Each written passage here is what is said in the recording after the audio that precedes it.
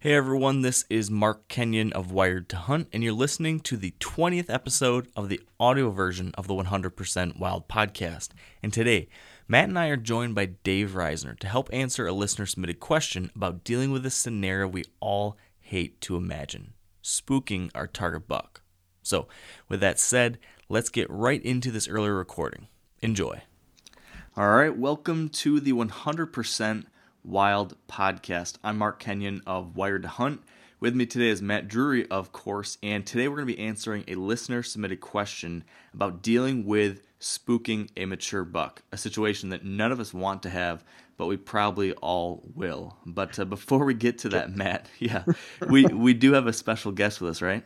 Absolutely. We have Dave Reisner with us. He has been with Drury Outdoors 25 plus years. One of our longest tenured team members, him and his partner John Odell, and they're actually the original winners of Dream Season. The first year we ever had Dream Season on TV on the Outdoor Channel, 14 years ago probably, him and John were the original winners. So they've been with us a long time. They're members of the Bow Madness cast. They go all over the world, and they're deadly with a stick and string. So I'm looking forward to hearing what Dave's got to add to this conversation today. Hello, Dave. Hello there. How you doing, buddy? Good. How are you? Good. Thanks for joining us. You've had quite the year so far, haven't you? I've had a good year so far. Yes, I've been blessed. Look, give us a little rundown of all that you've seen die so far. I started my adventures in Manitoba, way up, flew into Churchill and went a little west from there. And I was lucky enough, fortunate to kill my first Manitoba moose with a bow. So it was one of those epic hunts that, the moose stayed around us for literally a half an hour trying to figure out where that cow was. And we were playing the old cat and mouse routine, and then got back to Iowa, and first day in the stand, took a buck that I knew pretty well, a gorgeous, 10-point, 160-inch right on my home turf. And then John and I got together, a week and a half ago, right about the same time, that sweet November time period. And I filmed John kill a beautiful, 60-inch 8-point with a drop tine. And then I was fortunate enough to get a mainframe 6x6 with a couple extra points, 170 some inch deer. So it's definitely been been a great year for me. You're having a dream season. I am. 14 years later. You gotta have one of those every once in a while, right? It's been about 14 years, hasn't it? Yep. Well, that's awesome. You guys are really, really having a great year, and John's having a great year on his own too, down in Texas and everywhere else. Correct. So yep. It's always nice to have a season like that. I look forward to seeing kind of what your thoughts are on the question of the day today, but I wanted to see what Mark's agenda was for today. Yeah, well, no, I'm really interested in that too, and I think we should just get right to it, because both you and me, Matt, we don't have anything too exciting to share when it comes to our own hunting seasons. We continue to not be able to get it done. Although we did have some success recently. At least we're consistent. True. Very true. One of these days we'll close the deal on our 2 target bucks, but that might have to wait till next week. So, yes, absolutely. So should we just get to that question of the day and get into this topic? Because I do think it's a really interesting one. Yeah, let's do it. Hey guys, my name is Ben Harshine and I'm from Iowa City, Iowa. My question pertains to how deer react this time of year when smelling a hunter. I'm chasing a buck that I believe to be 6.5, and the morning on November 4th, I finally encountered him. The wind switched on me around 10 a.m., and I immediately started packing up so I wouldn't compromise that stand site. Just as I was getting ready to lower my bow, he appeared right on the trail that my wind was blowing perpendicular to. Knowing that he was going to hit my scent, I grunted at him, hoping to spin his path. He heard me, but continued on that trail and stopped as soon as he hit my wind. He looked for about 10 seconds and then bounded across the creek and then walked slowly away with his head down like how he came in. No doubt I educated him, but during the rut, how much will an encounter like this get a mature buck off a consistent movement pattern? Is his mind consumed with breeding so much that he'll come back through that area within days? Or should I be planning a new spot to intercept him with that same wind that I was originally hunting? So, Dave, I know we're a few weeks late on this one, but I guess I'm curious about what your thoughts would be if we were talking to Ben like a day or two after that encounter, and then also what your thoughts would be now, as he's listening now, 2 weeks later. Would your advice be any different? Yeah, a little bit different. First, I guess if the area in which, he spooked the deer originally was a travel corridor, I think he would be fine to hunt that, go right back in there on a good wind and go hunt that animal, because of two reasons. First being does, if it's a travel corridor, does are naturally going to travel through there as well. And that's ultimately what his search is for a hot doe. So if one of those hot does, or a doe that he's interested in at least, comes through there, he's going to follow those does and pay no attention to that. And then secondly, if it's a travel corridor, he's going to be traveling using that to travel from wherever he is looking for does or going to food or what have you. Now, if it's more of if he was going back to bed, if this was, because, he says it's roughly 10 in the morning, maybe that deer was bedding up. And if that's his bedding area, then yes, I think he probably spooked him enough to get out of there for a while. I would say if you wanted to hunt that same buck, you still have a couple great things going for you. You know where he came from, so you know how he likes to enter that area, and you know that he's using the farm. So using those two things, I would relocate if you were going to go right back in after him and it's a bedding, where you think he's bedding, then I would change locations, not major, just 60 yards, 80 yards, go up, you kind of saw how he entered into that area, use that against him, and then go tackle it. Now, your second question is, now that it's a couple weeks later, what would I do? I would not be afraid to go back in there now. It's been enough time. And what happens is eventually he'll go through that area in dark. He'll figure out, hey, there's nothing here. I'm fine. And then he'll start getting comfortable in that area again, even if it is his bedding area. So I think he's got a few good things going for him. He knows the buck is on his farm, and he knows, how he enters that area. It just it matters what type of area that was. And then I would be curious to know how far away that trail was. I mean, did he spook him at a 20-yard, 25 yards, or was that trail like a 60-yard trail? So those are a few of my thoughts initially. What about, a hypothetical situation? What if this same thing happened, but instead of it being a scent spook, what if that deer had seen him up in that tree stand? Or what if Ben had dropped his arrow or something and made a loud clanking noise and that spooked the buck off? Would either of those two different types of scenarios change how you think he might react? Well, I mean, we all think that scent spooking is the worst kind of spooking, because then they absolutely know, they smell the human in their area. So usually that's the worst. Seeing you in a tree, it would depend on how much were you majorly moving, or did you just catch something that wasn't quite right?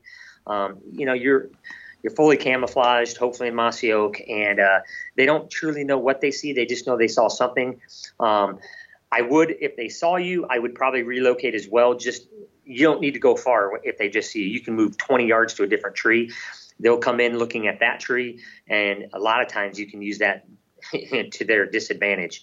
But scent spooking, you may have to go a little further. He's going to be a little more wary, because he knows a human was in that area, and if it is his bedding area, they don't particularly like that. Well, that's what I was going to say about the trail itself, because what I've noticed just in my own experience on a lease, they'll start skirting, say they just felt like something was off, even if it was a doe or whatever.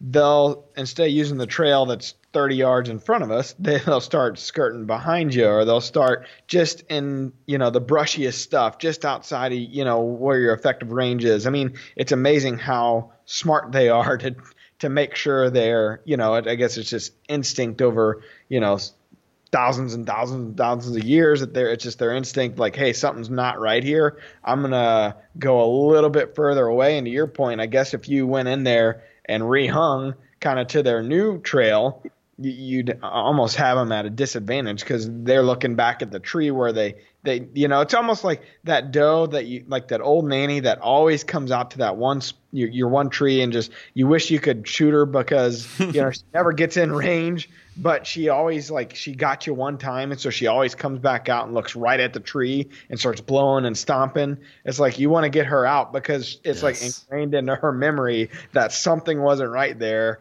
and it's never going to be right there. I hate that. I've seen that so many times too. It's incredible. Like you said, like they know exactly the same tree. They know exactly where in that tree. Like I've seen them sometimes where I've been hunting a different spot. I'm not even in that tree, but you'll see her come walking up and just staring a hole through that spot, just trying to see, is that son of a gun up there again?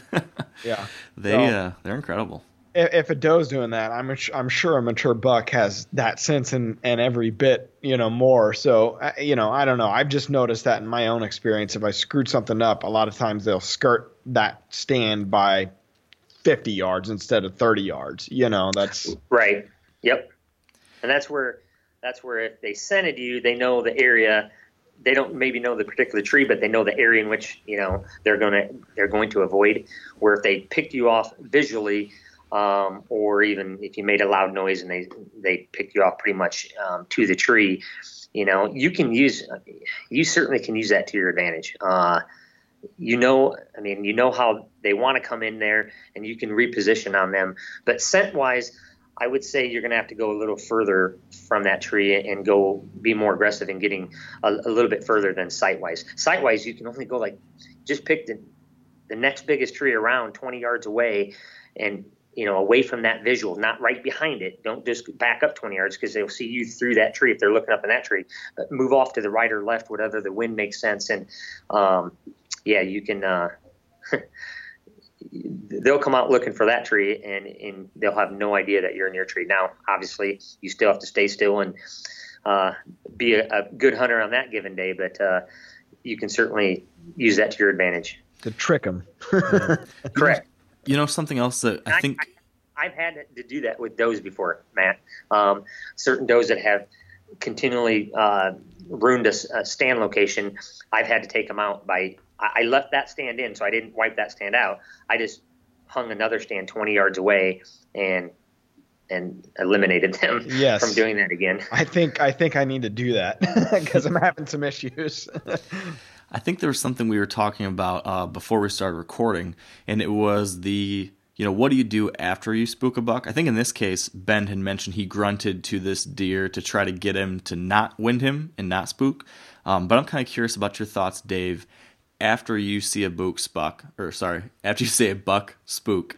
I know back when I was a younger hunter, if I had a deer that was coming in and then for whatever reason he spotted something or he smelled something and he ran off, back when I was getting started, I was like desperate, anything to get this deer to come back around. Maybe if I grunt, maybe if I rattle, he'll come back. Now, a little bit later on in my hunting journey, I found that's probably a mistake. But what are your thoughts on that? After you spook a buck, I'm assuming you would probably recommend don't try anything else, or do you feel differently? I would not try anything else. Chalk that one up as 1 for him and 0 for you. I mean, he won that encounter. But I in this particular case, it sounded like Ben called to him before he was actually spooked, but he thought he was going to get his wind. And even in that case, if they're coming to the wrong side of the tree, I would just play it out naturally. I wouldn't make any calls. I wouldn't add any more unnatural, habits or things because they're already going to probably get you. So, don't add something else that would make them fear that location or make them be hesitant to use that. So either, when you see that buck out there, if he's just cruising and he's just cutting you off, but he's on the good wind side, by all means, you can, rattle a little bit or grunt a little bit to try to get him your way. But if he's already headed to a bad wind, to downwind side, then just play it out. I mean, you've lost that encounter already. But what I would have probably done is I would have maybe, like I said, I don't know how far that trail was. It didn't sound like it was terribly far, but maybe it was. Maybe it was out of range. My natural instinct in that scenario would have been to grab my bow. He said he was just getting ready to lower it, but hadn't. I would have gotten all ready, and I would have said, you know what? I'm going to take my chances.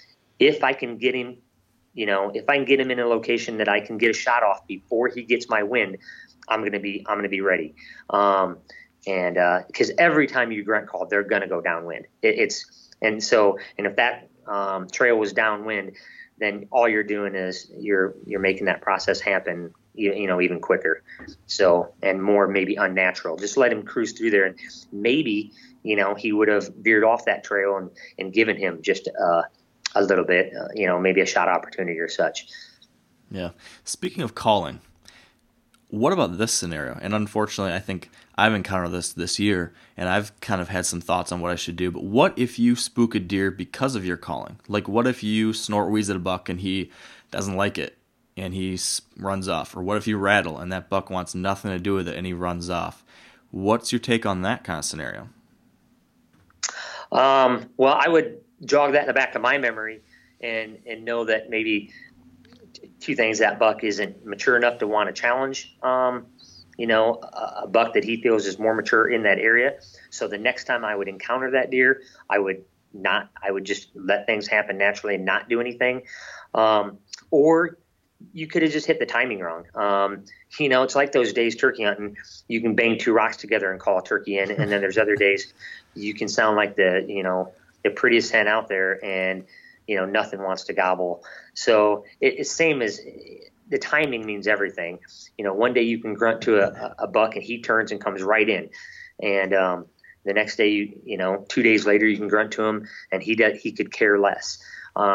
So you have to know, some deer have different makeup where they will challenge. They're more dominant. They're aggressive, and other bucks just aren't. They're never going to be. And so you have to kind of weigh that scenarios and weigh that personality of that buck and go accordingly. So as we sit here on November 22nd, what is your strategy? Two questions. First, where do you think we're at in the season as it pertains to the rut? And this goes back to the calling and when you should call and all that stuff, because I feel like we're kind of on the end of that bell curve that Mark always talks about. But I want to get your thoughts on where you feel like we're at in the season, and then what's your strategy going forward? Because a lot of people think, this period, this next week or so, is a pretty rough time to hunt. Kind of, we call it on 13, the party's over. They're just not moving. You don't see pictures of them. I mean, on my lease last year, it was just dead after the gun season. So what do you think? What are your thoughts going forward? Well, yeah, in states that have had gun seasons already, it's tough. They're on edge. The only way, not the only way, but you pray for good weather, which meaning cold, that might put them on a food source early, or at least put the does on a food source. We are on the end of it, but there still are does, younger does that are coming in, and those bucks are still wanting to compete for the breeding rights. They're just going to do it. They're not going to do it so intently that they're going to make as many mistakes as they did, the previous 2.5, 3 weeks. So, if you have to hunt where you think they're going back to bed, or you hunt, doe groups coming out to destination food fields or hidey ho food plots or what have you. That's how I'm going to attack the next few weeks. We haven't had a gun season yet in Iowa, but it's coming, first week in December. And then after that, it's hard. All the deer have been, harassed enough that, they tend to go find the security cover and they stick to it a lot more religiously. But so, you can find that thick cover, find where you think they had bedded, prior to the rut, and where they felt comfortable, up until, the rut and started bringing them out and expanding their range. And if you can get in there, you can still be pretty effective. And then, like I said, if you get cold weather and you're forcing those does to go to some type of food, you can try to hunt them, intercepting those does going to that food source. Are you hunting primarily evenings? Yeah, I would hunt a morning if you have an effective way to get into a buck's core bedding area. If you can get back there without, prior to him, or, some of my farms, if I take a boat in, I can boat around them, and I mean, virtually I'm undetected. I'm 20 yards off the shore, and you can really backdoor them that way. If you can get backdoor on a buck, I would hunt still all day. They're still going to move within their very small core area throughout the day a little bit. They're just probably not going to expand their range. They're not going to be crossing roads and crossing this as much at this time of year. And why I like doe groups this time, because it's usually those younger does that are coming in estrus now. So younger does are, in a sense, they were kind of kicked away from mom for a little bit while she was in the breeding cycle. And usually they've returned to mom. They're still hanging around mom. And those bucks are going to intercept those does in that doe group. So if you can find doe groups, usually, with the mom involved, going out to a food source, because she's been bred, so she's back on their regular pattern, and so she's leading her fawn out to the same pattern. So yes, evenings, if you're hunting food sources, evenings, if you're hunting core bedding areas and you can backdoor them, then definitely get in there early in the morning. Yeah, a lot of guys I've talked to have spoken to similar things like you mentioned, Dave. A lot of people still seem... I've seen this a little bit. It's different, in Michigan where we've got that mid-November gun season too. But I think maybe if you're in one of the spots where there isn't that November gun season, it seems, from what I understand, that a lot of those oldest, most mature bucks seem to be the ones that know that there's still a couple does available out there and they're still on the hunt. They knew early on they wanted to get the first one, and then they knew at the end, I know there's still something out there, so they stick around looking for that last one. I think if you can be in the right spot and if you have the right situation, it can be one of those times you can get the biggest, oldest deer occasionally. I have seen that a few times. I had a 5-year-old I was after a few years ago in southern Ohio, and I saw him at midday on November 25th, I think, or 26th. So, it's definitely, no one should be throwing in the towel yet, I think would be what I would recommend. There's definitely action still to be had. That's that desperately seeking phase. They're desperately seeking that next or last available doe. In our text chain between Mark and Dad and I, it's been interesting because the last few days, well, first of all, Dad said that his farm has just shut down since last Sunday when I shot the deer I shot. He said, now he's had encounters. He's had encounter with his big shooter that he's after. Of course, the deers broke off like 30 inches. So he's had 2 encounters with him since then.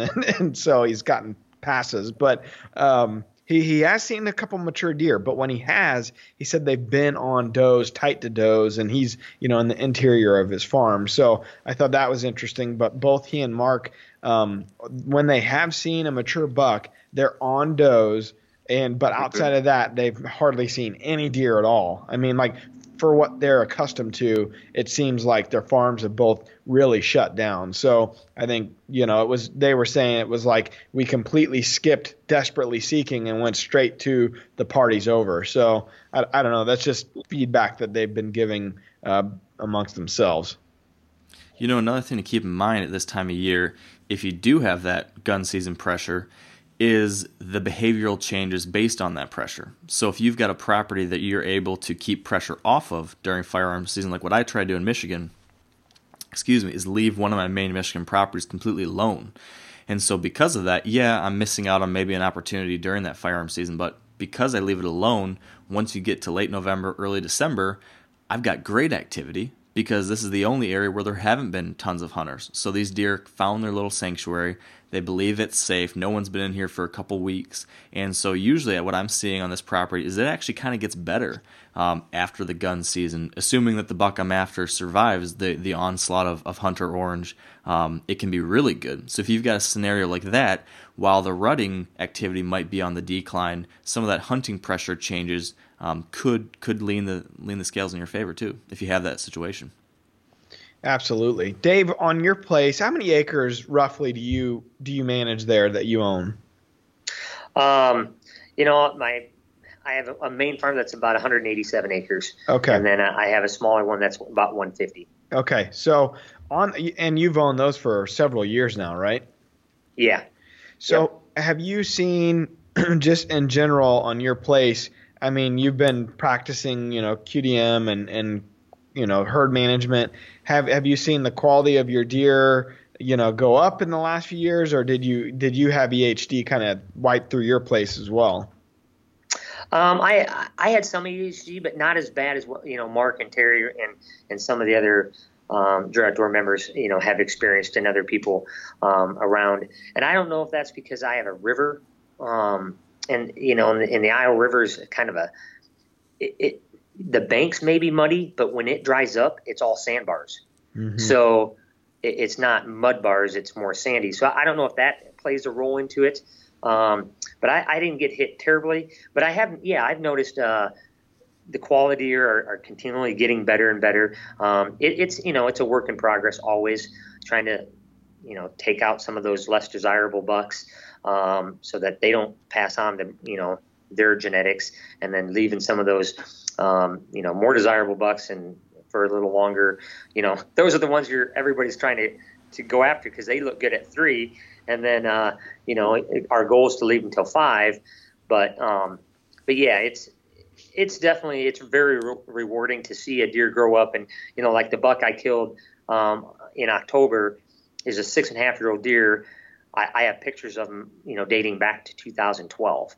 So in 2012, even in 13, you wouldn't have thought this deer was anything, that great. But you mark a couple great growing seasons. We had plenty of rain in the early spring, so a lot of forage and vegetation, grew early. I think it was a pretty good growing year for a lot of bucks, and and he grew and ended up being 160-inch, basically 8-point. I mean, he's got a little 9s and 10, but that deer, he was definitely at his best, and he was 6.5 years old. Awesome. So, what are you planting so you can hunt the late season? Like what kind of setup do you have between whether it's beans or corn that you left standing and then your food plots? Like what do you have in 150 acres or 187 acres? I mean, that's not, it's a great piece, but it's not humongous. So what's your strategy there to get them up and moving here late season? Well, so I'm a big believer, I guess Mark has taught us all well in that for late season, you want both green and grain if you can have it. Grain is awesome in those really bitter cold days, but green on those days that the sun's shining and it warms up a little bit. If you can have some winter bulbs and sugar beets, some type of bulb material, brassica, that once you've had a few frosts, that starch is leaving the bulb material coming up into the plant. It really makes it desirable, later season. And, the nice thing about those plots, they don't have to be huge. So what I try to do, I try to bring them through a green food plot into my destination food source. And I have a blind located in the destination food source, but I'd rather hunt them traveling through my green food source because where my timber is, they're going to go to the green first. They have to pass through there, or they have to avoid it and go around into the thicker brush cover, which sometimes they will. But a lot of times they'll go out and feed, on those brassicas for, 10, 20 minutes on their way out to the destination food source. So you can intercept them. And then I make it so that I can hunt them on either wind direction. It's only 60 yards wide by, maybe 120 yards long, and I kind of make it like almost a runway right out to it so that, they pass through that. I have a north wind and a south wind set up, and that's how I try to do it. And then, I have corn and beans out as my destination food source, and, it works really well. I see it, like you said, it's only 187 acres, but late season, kind of piggybacking on both of yours, I don't put any pressure on it during, even gun seasons really. So by late muzzleloader, they're staged up in there, they're stacked in there. And then the thing that I think a lot of people maybe lose sight of is it's not just year one you do this. It's after you've done this and you've had a consistent food source I don't care if it's 100 acres or 80 acres. Once you've established that you're going to provide food late season for deer and you're going to have enough to go for a while, those deer know that, and it's not the first year you do it. It's the fourth year you do it. It's the fifth year you do it. It's those deer that have been raised there that you're going to be more successful to have the opportunity to harvest. And not that you can't and won't harvest one before that, but it's the ones that have never known that it hasn't been there that you're going to be the most successful. That's a good point. And I think that's why Mark and Dad always say, it's when you get a new place, a new lease or whatever, a new farm, it takes, a good 4 to 5 years to finally see kind of the, fruits of your labor. You know what I mean? So right. That's a good point. And a lot of that has to do with it's the deer that have kind of grown up on your place knowing that those things are going to be there for them. Yep. And it's crucial late season. You can get by during the rut without food and all that because, bucks are going to travel. But late season, if you have food, those bucks especially, they're slaves to their stomachs at that time because they've worn themselves down so much. The buck mortality rate's higher than does because of that same factor. They're more aggressive, they hurt each other, and then, they've worn their bodies down chasing those does all season. So if you can give them food and you can wait till the right wind days and when it's the worst weather, the better the hunting. We all kind of figured that out. But if you have a good destination food source, and then obviously, the better located it is, easier for them to access. That's all part of getting them in daylight. Because initially you won't see them usually even on natural patterns. They may come to it kind of like the early season. It's that last half an hour. It seems like it's the best. But as they're comfortable with that food plot or that food source, they'll start coming out earlier if the weather is harsh enough to bring them out. I'll add one thing when it comes to brassicas is that, at least from what I've heard from a number of people who've tried planting them, many times if it's the first time you're planting brassicas in a property and if there's not a bunch of other people around you doing the same thing, sometimes those deer don't necessarily understand what's there at first and they won't be attracted to it that first season, or sometimes the first part of that late season or whatever it is. But for whatever reason, I've heard this consistently from a lot of people that year one sometimes can be a little bit slower, but eventually they catch on. And then of course, like you mentioned, anything brassicas or bulbs, rape, kale, turnips, etc., all that stuff is just dynamite. So usually at least, if not the very first year, at least then by the second year, then they really catch on to it. And like you said, year after year they understand, okay, this is going to be there, I'm going to be there. And I've certainly seen that. There's been no better late season food source for me than those types of brassica items. And I'm hoping to key in on that tonight, actually going after my big guy here in Michigan. So hopefully it all pans out. I've actually experienced that last year in a lease, and it's not just brassicas, but it's anything new. I've always heard that if you plant something new they've never, had before, they just don't, like you said, maybe they don't understand it or don't know what it is. And so last year, it took all the way till February. I planted winter bulbs and sugar beets, and it was the first time we had done that on the farm, and they would not touch it during the season. And it wasn't overly cold last year until late season, and then it got really, really cold. And about February, of course, once the season was over, all my pictures on the cameras, they just annihilated the winter bulbs and sugar beets. It just took them forever to get to it. Yeah, it definitely does take that good, cold, hard weather to get them really hitting the brassicas hard. Like I've always seen them, at least in my spots here in Michigan, they'll nibble here and there earlier in the season, mid-season, but once you get to that really cold weather, then they just demolish them. So if the weather cooperates, they really can be pretty darn good. Although here, the extended forecast that I saw, Mark actually texted it to Dad and I from the Weather Channel. It looks like it's going to be extremely mild in the Midwest for the next couple months, unfortunately. So it's not really the best news. No. You're looking for a harsh, winter climate to get them up on their feet to those destination food sources. Yeah, that's been kind of the story of this whole last month and a half. Warm rut, now warm late season. Yeah. Mother Nature's not helping us out here. Although last weekend and the weekend before we had those cold fronts come through, but I didn't hear of, at least with our team, and we have a bunch of guys out, all across the country, I didn't hear of a ton of deer dying. It was maybe, I think, I'm trying to think here. I think 3 deer died this past weekend from our team. And I mean, that's a lot of people out, hunting. So, I thought, man, they're going to be up on their feet. It was, some of the coldest temperatures that we've seen. Yeah.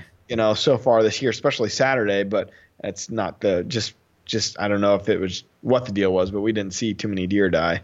Yeah.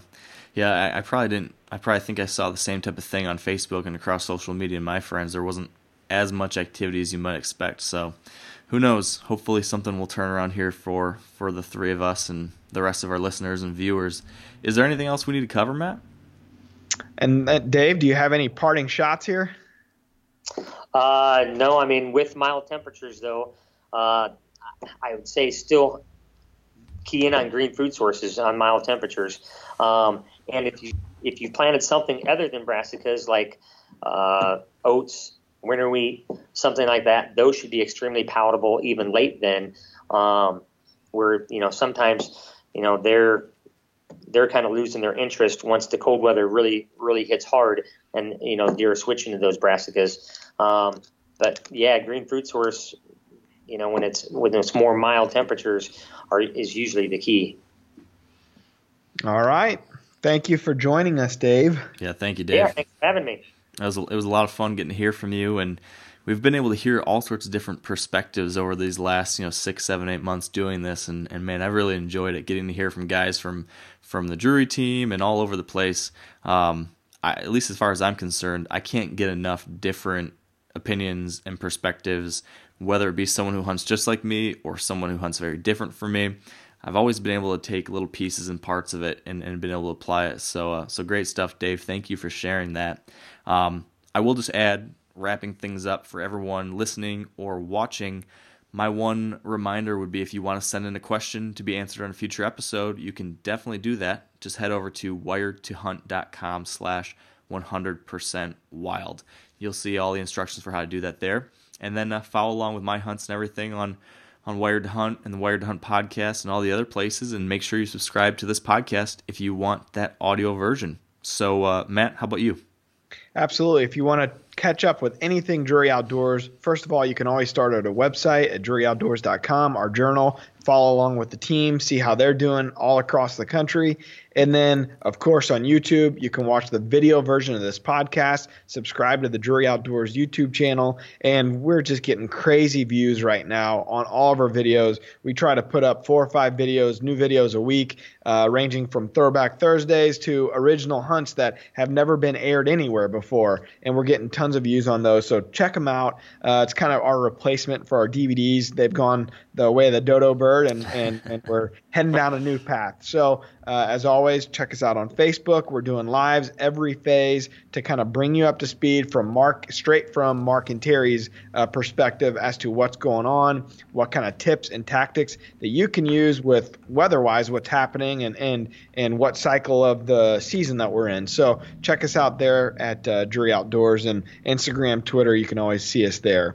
I do want to, before we go, I want to say one thing. In the last couple of weeks, we've had 2 really, really good old longtime friends of ours have tree stand accidents. Steve Stoltz, and who was a Drury Outdoors guy a long time ago, and then Tad Brown, who was he worked with Mark and Dad at Mad Calls, and then Flambeau for the longest time. They both had tree stand accidents, so and got pretty injured out of them. They're going to be okay in the long run, but hunt safe. The one was a ladder stand. I mean, a thing that you think this is never going to happen. That's why you put up a ladder stand for safety. And it was right at where the ladders meet and the part that goes to the tree. From what I understand, that buckled or something happened there, and it broke and he fell on his way up. So just be careful.